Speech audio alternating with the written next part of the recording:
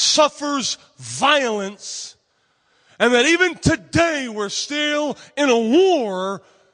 And it's amazing. All the saints have to do is be quiet and compromise, and there'll be no persecution at all.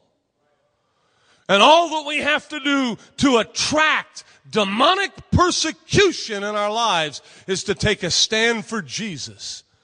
And do you know why those saints that literally gave us the Bible? Let me ask you something for a minute. Does this seem strange to you that someone would rather be fed to a lion than to deny the name of Jesus Christ? All they have to say to go scot-free is, I don't know him, I don't believe in him. You want me to light a little incense to Caesar? No problem. Give me the lighter. Why would they rather be fed to a lion publicly? Why would they rather be put in mock naval battles and battles against beasts and battles and all kinds of things just to entertain a mob? I'll tell you why. Because they had met the Lord Jesus Christ, and there was something they were never going to do, and that was to deny him and deny his will and purpose. It's amazing. You read this book. Do you realize the authors of this book, some of them were put to death for their faith? It's time for us to realize this isn't Halloween. I don't care how the world perverse it. It's All Hallows Eve. And it was the greatest men and women that have ever lived, that lived their lives to give us this book. That your life could be transformed, that you and your family would know the living God, that you could go to heaven one day. And it's amazing to me again that the battle for the kingdom is raging right now. I really want to encourage you to continue to pray again that the will of God is done in this church, in this situation, in our lives. Again, it's unbelievable to me. It's unimaginable to me. In 29 years, I've never heard of anything so wild in my whole life that one brother would murder another brother in the name of trying to take over a church building so he can have an inheritance. And having the other brother refuse to compromise and not give in and not split the money. How many of you would take a couple of mil just to walk away? Danny wouldn't. I got to declare that today as I think about All Hallows Eve. Danny wouldn't. The few times that I met this young man, it's just, it's staggering to me. You know, I'd like to come and talk about how, I don't know, 1,000 years ago somebody died for their faith. Problem for me is it just happened on Thursday. Right here in Chicago, and even closer to home than that, right here in the very situation that we're facing. You know, it's amazing. All you have to do is compromise, and the enemy won't give you a hard time at all. He's bought you. There's an old song that used to be in Toymaker's Dream.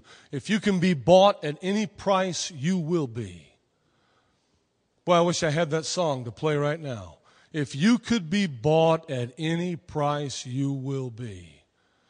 I hope that there's no one here for sale.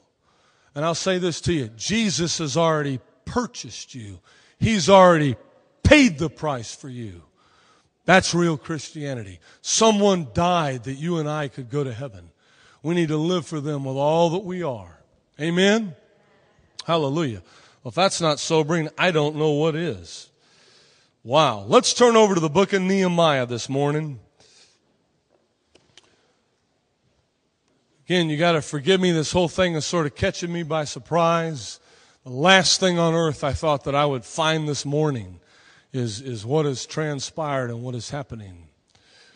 I tell you right now, there's a battle raging, and it's for Chicago. And I hope that every one of you will pray like you've never prayed before. I hope that you'll live like you've never lived before. And I hope that you'll do everything in your power to be the man or woman of God that God has called you to be.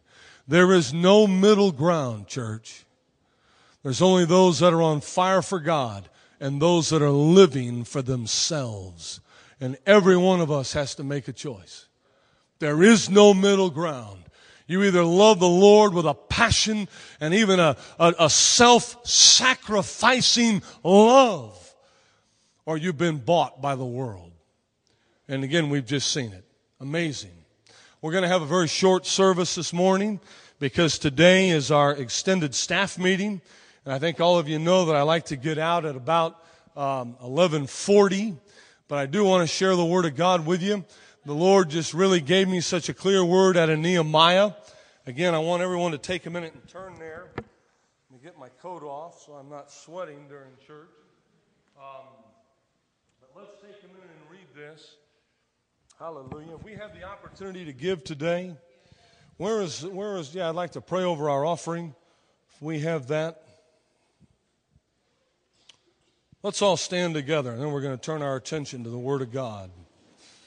Here, hold that, honey. Let's all stand together. Father, we just rejoice that we could give, that we could sow into your kingdom. God, we ask in the name of Jesus that you would bless, you would even multiply every single penny that is being sown today into your kingdom. Lord, I ask that you would take the loaves and the fishes that we have. God, we commit it to you. We place it into your hands. We ask that you would bless it and break it and multiply it, God. Lord, we ask that you would give us all that we need to serve you faithfully, God. Oh, Holy Spirit, we look to you, God. In Jesus' name we pray. Amen and amen. Hallelujah. I tell you, every day, every time you come, I would encourage you to sow something. Get faithful in your tithes and in your offerings. You know, I can say that after we've received the offering. I'm not here to try to get more money out of you. I'd really love to see your life blessed. I'd love to see you get to a place where it's not just you surviving in this world. Think about what God said to Abram. Abram, as for me, I'm going to make you rich. I'm going to bless you. But what did he go on to say? I'm going to make you a blessing. Do you understand that's God's will for every one of us?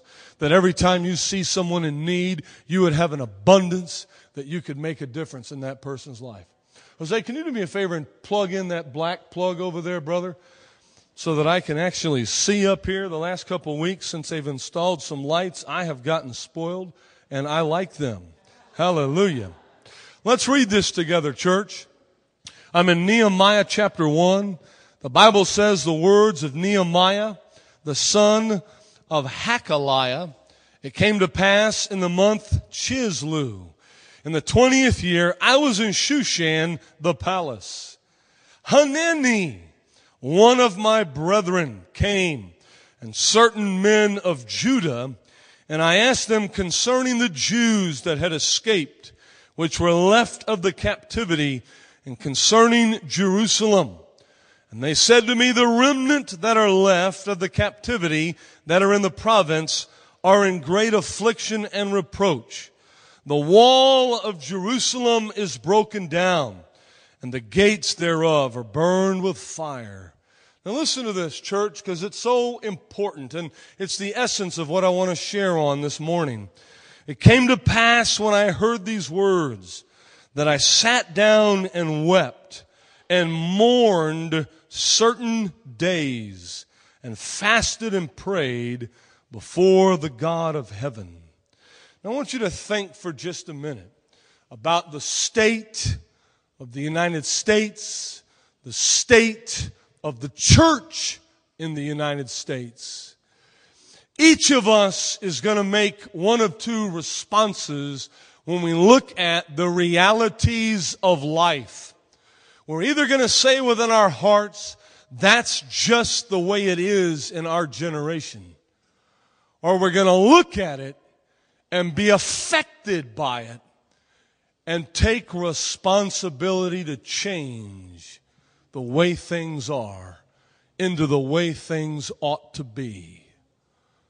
Now, I want you to bear with me for a minute. What nation is Nehemiah part of? Let's have some interactive church. What is Nehemiah? Who is Nehemiah?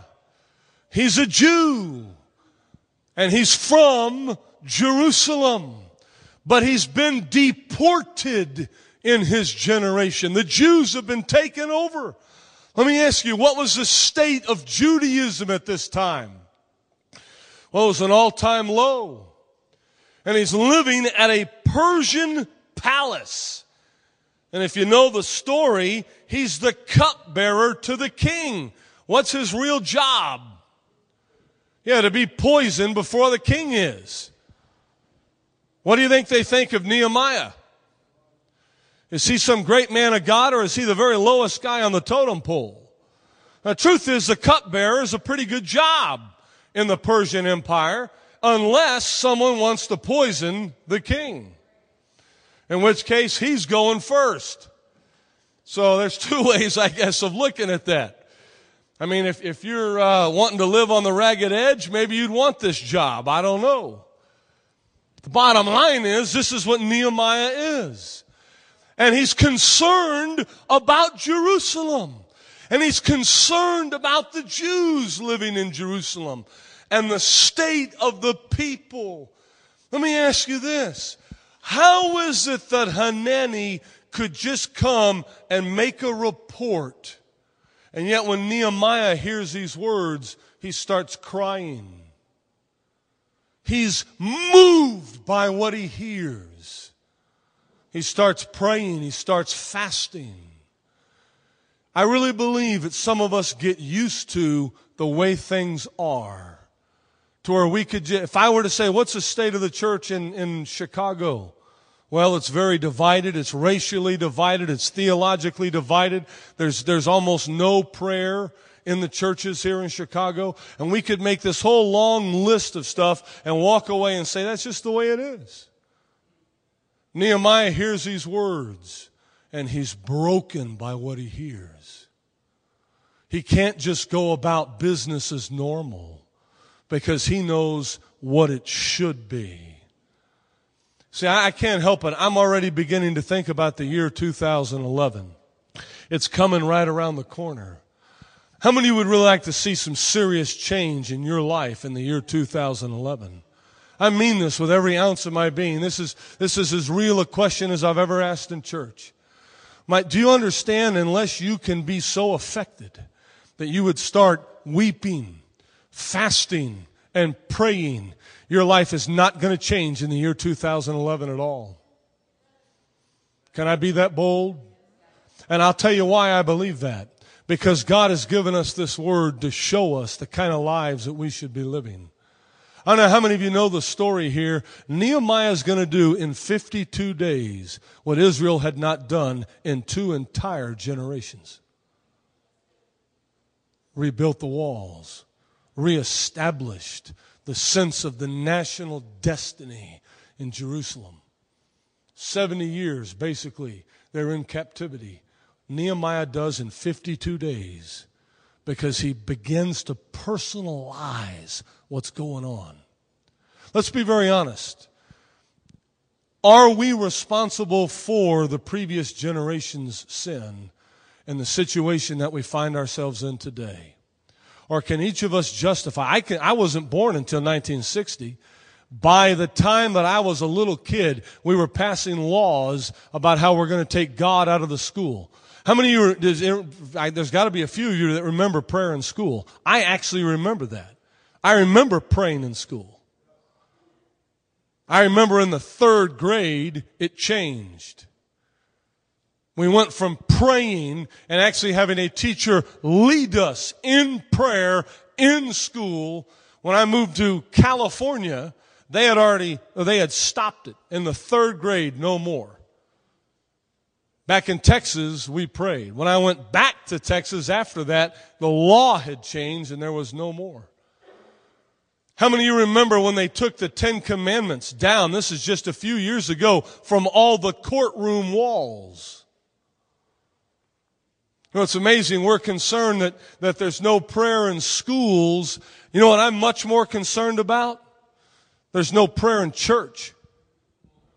They can't tell us not to have a prayer meeting, but when we have one, there's only a handful of people that care enough to even come. And I know we're all busy. I know you're busy. I'll go head to head with anybody in this room over busyness.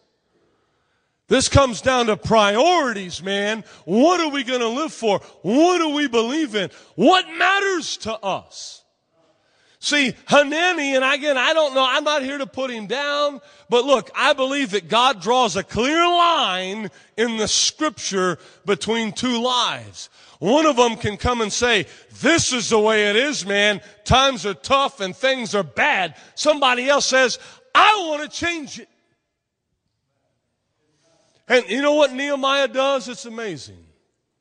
He actually takes responsibility in the form of praying, fasting, weeping, seeking God, literally committing himself and saying, Lord, anything at all you want, I want to be part of what you do to change this situation. Let's read these next few verses. Again, verse 4, let's take up in that paragraph. It came to pass when I heard these words that I sat down and wept and mourned for days. Days. Has anyone here ever sought God for days and then not gotten an answer? That's never happened to me ever in my life. Sometimes it does. You know what that means? Seek Him more. Go after Him harder.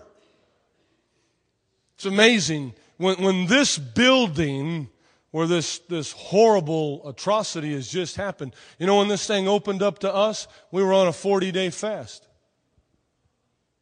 What happens when we actually set our hearts to see God begin to move?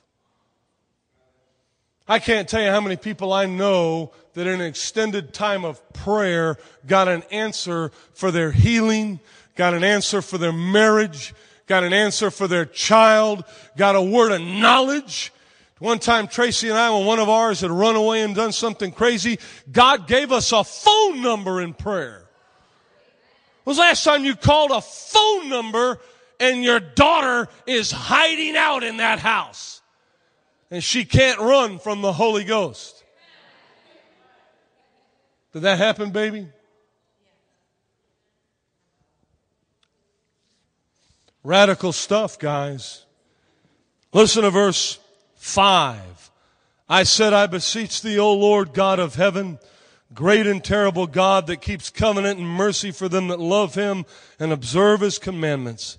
Let your ear now be attentive and your eyes open, that you may hear the prayer of your servant, which I pray before you now day and night, for the children of Israel, thy servants, and confess the sins of the children of Israel, for we have sinned against you, both I and my father's house have sinned. What? This guy is not responsible for what's happened? Or is he responsible to change what's happening now? You understand, this man was not born when his father's sins sent the nation into judgment. I want you to hear me for a few minutes. Every one of us in this room can justify themselves and say, well, America's just in, the church in America is just in a tough time right now. There's not a lot going on. There's only a handful of miracles even in the nation. I still get blown away every time I think about those mongoloid children getting out of the wheelchair out there at Bill Johnson's place. Isn't it about time we were worshiping God and God just so radically touched somebody that you have to go and introduce them to their parents because their parents can't recognize their own child? They've been so transformed. That kind of stuff is happening, but just a little bit. I really believe that God has greater things for us than we've ever seen. And yet each of us can say, well, it's not my fault. It's not my sin. I didn't cause this to happen. Is that Nehemiah's prayer? Or does Nehemiah say, no, it is us, and I can change it, and I can repent on behalf of my family, and I can repent on behalf of those that have gone before me, whose sin caused Israel to go into judgment? I'll be really honest with you. My biggest concern right now is what the future holds in this nation. I don't know how many of you have really set in your heart to go out and vote in just a couple of days. But I want you to know, like never before, your vote matters. We've actually got a group that I believe fundamentally is not even American. that really wants to tear down every possible thing in America so that we'll be ripe to become part of a one-world government. They've flatly said over and over again that their real strategy is globalism. They want America to surrender its authority and power. See, here's a problem I have, because it's not about America. I'm a Christian first. I want you to understand that. But my concern is the freedom to worship God, and the freedom to pray, and the freedom to evangelize. Because you've got a group in power now who actually wants to make it illegal to hand out a tract, and illegal to even use the name of Jesus on the streets. It's amazing. I know many of us vote over one cause. For some time, I mean, it could be race. That'll be the most important thing. If there's a black candidate and you're black, you're going to vote black. And if somebody's white and there's a white candidate, they'll vote white. And they won't even think about who that person is or what they stand for or what they believe in. It's amazing. I'm not going to get off on some political thing here, but I want you to understand something. What happens in the next 10 years in this nation could be irreversible if we continue to go in an ungodly manner. This morning, it's awesome. We can come, we can worship, we can actually say the name Jesus. Listen, Jesus is Lord. All over the world this morning, that's illegal. And they would bust in at gunpoint and stop us from going any farther. And I'll tell you why. Because no one has taken the responsibility to change what's happening. You know the most important thing a Christian can do? Be faithful to God. He can pray and he can fast. She can pray. She can fast. She can use her mouth. He can use his mouth to proclaim the gospel in the name of Jesus in their generation. It's amazing. Right now we are literally in a battle, not just for North America, but for the whole world, that we could proclaim the name of Jesus freely and openly in our generation. Do you understand, this year in Detroit, people were arrested for handing out tracts. When I personally was down at the Taste of Chicago with Anthony, I don't see him this morning, I know he had to work today, and Anthony and Brony, we were down there handing out tracts, and the police stopped us. And the only reason I was not arrested is because whoever was the supervisor of that officer, he wanted to haul me in. The guy said, "It's a Christian, let him go." I wonder how long that's going to be going. All he had to say is, "Bring him in," and I would have been arrested. Here in Chicago, in the year, well, that would have been what, 2010. This is not ancient history. You know, I read this passage today, and yes, this is, in a sense, ancient history, but I tell you, it's more relevant than today's newspaper. Because this is the choice that we have this morning. We can all of us say, well, you know, I can't do anything. I can't make a difference. That's a lie. You can make a difference. You're appointed to be alive in this world at this time in history. You know, God didn't ask you permission to bring you into this world. Not one of us is really telling God what to do. God is inviting us to join Him in building His kingdom in this generation. And I read this and it just affects me. You know, I think every 3 or 4 years when I read through Nehemiah, I get hit again. It's like God is always increasing our capacity to understand even more. I thought I understood the book of Nehemiah until a week or so ago when I started reading it again. It's like God just made it come alive all over to me. And all I can say is this: each of us is going to make a decision. Will we just sort of smugly go about our lives and say, well, it sure is tough in the church at this time, in this day and age. Oh, it's too bad we don't have revival. It's too bad we're not living at, you know, the Pentecostal outpouring, or when Azusa Street was happening, or it's too bad John Wesley isn't here. Listen, John Wesley's dead, and so's everybody else that ever had a supernatural move of God. Or at least in those earlier generations. It's up to us. It's up to us in this generation. And I'll tell you where it starts. Right here in every one of our own hearts. Are we going to say, well, it's just the way it is? Or are we going to mourn and weep and pray? Suppose it takes days, church, to get our hearts right. We're going to give God, are we going to be the nod to God crowd? Lord, the Bears are on in a half an hour. Look, man, this guy better hurry up because I'm on my way out now. If that's your true priority in life, well, okay, get on with your losing self because they're not going anywhere anyway. One of my favorite things every season is when the Chicago team is out. I don't have to compete with it anymore. I've actually had people come up to me and say, Pastor, I'll see you when football season's over. I was sort of mean. It wasn't Jesus' spirit. I told them, don't worry about it. You don't need to come back. They never did. It's amazing to me in America. Dr. Lutchman, talking to the Fire School of Ministry, said something very interesting when we asked him the question, what's it going to take for God to do something here in America? You know what Dr. Lutchman said? And this is a guy that travels all over the world. He says, here in America, you're so comfortable, you don't really need God to do anything right now.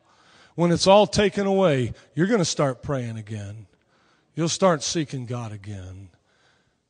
I don't remember what exactly he said, war or takeover or famine or pestilence, some kind of thing. Here we are in the middle of a recession where untold millions of Americans, hundreds of thousands a month, are losing jobs. And has it caused us to pray like never before? What's it going to take? You know, let me get radical. When did Nehemiah start praying? When his nation had been destroyed for 2 generations. For 70 years, a generation and a half. And it's amazing. One guy, in 70 years can change the whole thing. One person fasting and praying. I want you to know my expectation for Jesus to come to this church and to do something radical in our midst has been raised like never before in the last several days. Because I know for a fact that God is going to do it here with us. I know for a fact that God is going to stir some of us up like never before to seek the living God. And it's not about Pastor Steve. It's not about abundant life. It's about Jesus Christ and His glory in the city. It's not about anything else. It's just amazing to me. We better think twice about what we really believe. In America, it's funny, if you're really committed, you'll vote. Through the centuries, if you're really committed, you'd live and die for what you believed in. And there's no day like today and no morning like this morning that just underscores that fact so much. I'm telling you right now, guys, gals, take a few minutes this week. Read through Nehemiah chapter 1 a few times and let this thing get on you. Don't sit there another day and say, well, this is just the way it is in North America. This is just the way the church is. Who wants to change it? Who wants to be part of the changing of what's normal for us in our generation? You know, I don't know about you. I want this neighborhood to see the miraculous power of Almighty God. I want every group, every racial group, every religious group. I really believe when revival fire falls, we're going to plant a church up on the north side, right in the middle of the Islamic area, right in the middle of the Asian area, where the Hindus are. It's amazing, when Dr. Lutchman came to town, we contacted church after church that are Indian churches. Not one of them wanted to have anything to do with somebody that might be speaking in tongues and laying hands on the sick. Sounds like they're a bunch of Moody grads.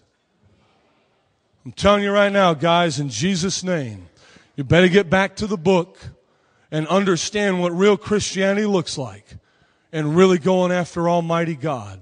Or we're liable just to say, well, in our generation, you know, we lived here. We tried to be faithful. We tried to hang in there. And, you know, it's just the way it was. Does that really sound like God working in our lives to you? I see this young man, and I'm sure he was a godly Jew. He can come and just make a report, unaffected by it. Somebody else hears the exact same report. What caused Nehemiah to be Nehemiah? It's his heart response to God. He knows this isn't right. The God that created the heavens and the earth is the one that called Abraham out of Ur of the Chaldees. He promised us that he would be with us. He would bless us. He would come against our enemies. He would give us victory in every battle. And what's happened? Obviously, I and my Father's house have sinned. And so I and my Father's house need to change it. So again, Nehemiah begins to repent even for previous generations, and they have a supernatural move of Almighty God. Could it happen in Chicago? Could it happen in Chicago? I believe it. Father, we just look to you today, Lord, in the name of Jesus. God, I ask that you would stir us up, Lord. God, that word, responsibility, we struggle with it so much. We want to say there's nothing we can do. It makes us feel more comfortable to say there's nothing we can do. It's just the church is too big. They're, too backslidden and too divided. And yet, God, we know there's nothing too big for you. God, I pray this morning for every one of my brothers and sisters that are here. I cannot believe this morning is just an accident for all these people to be here today. To hear these words, I pray you'd stir us up like never before, Father God.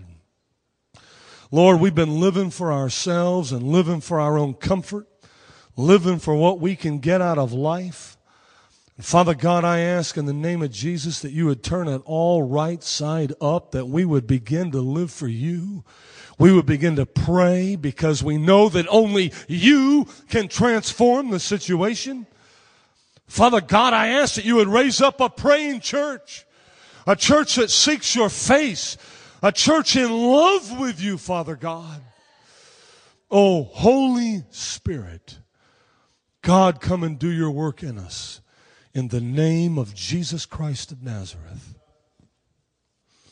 Let me ask real quick before we dismiss today, who's here this morning?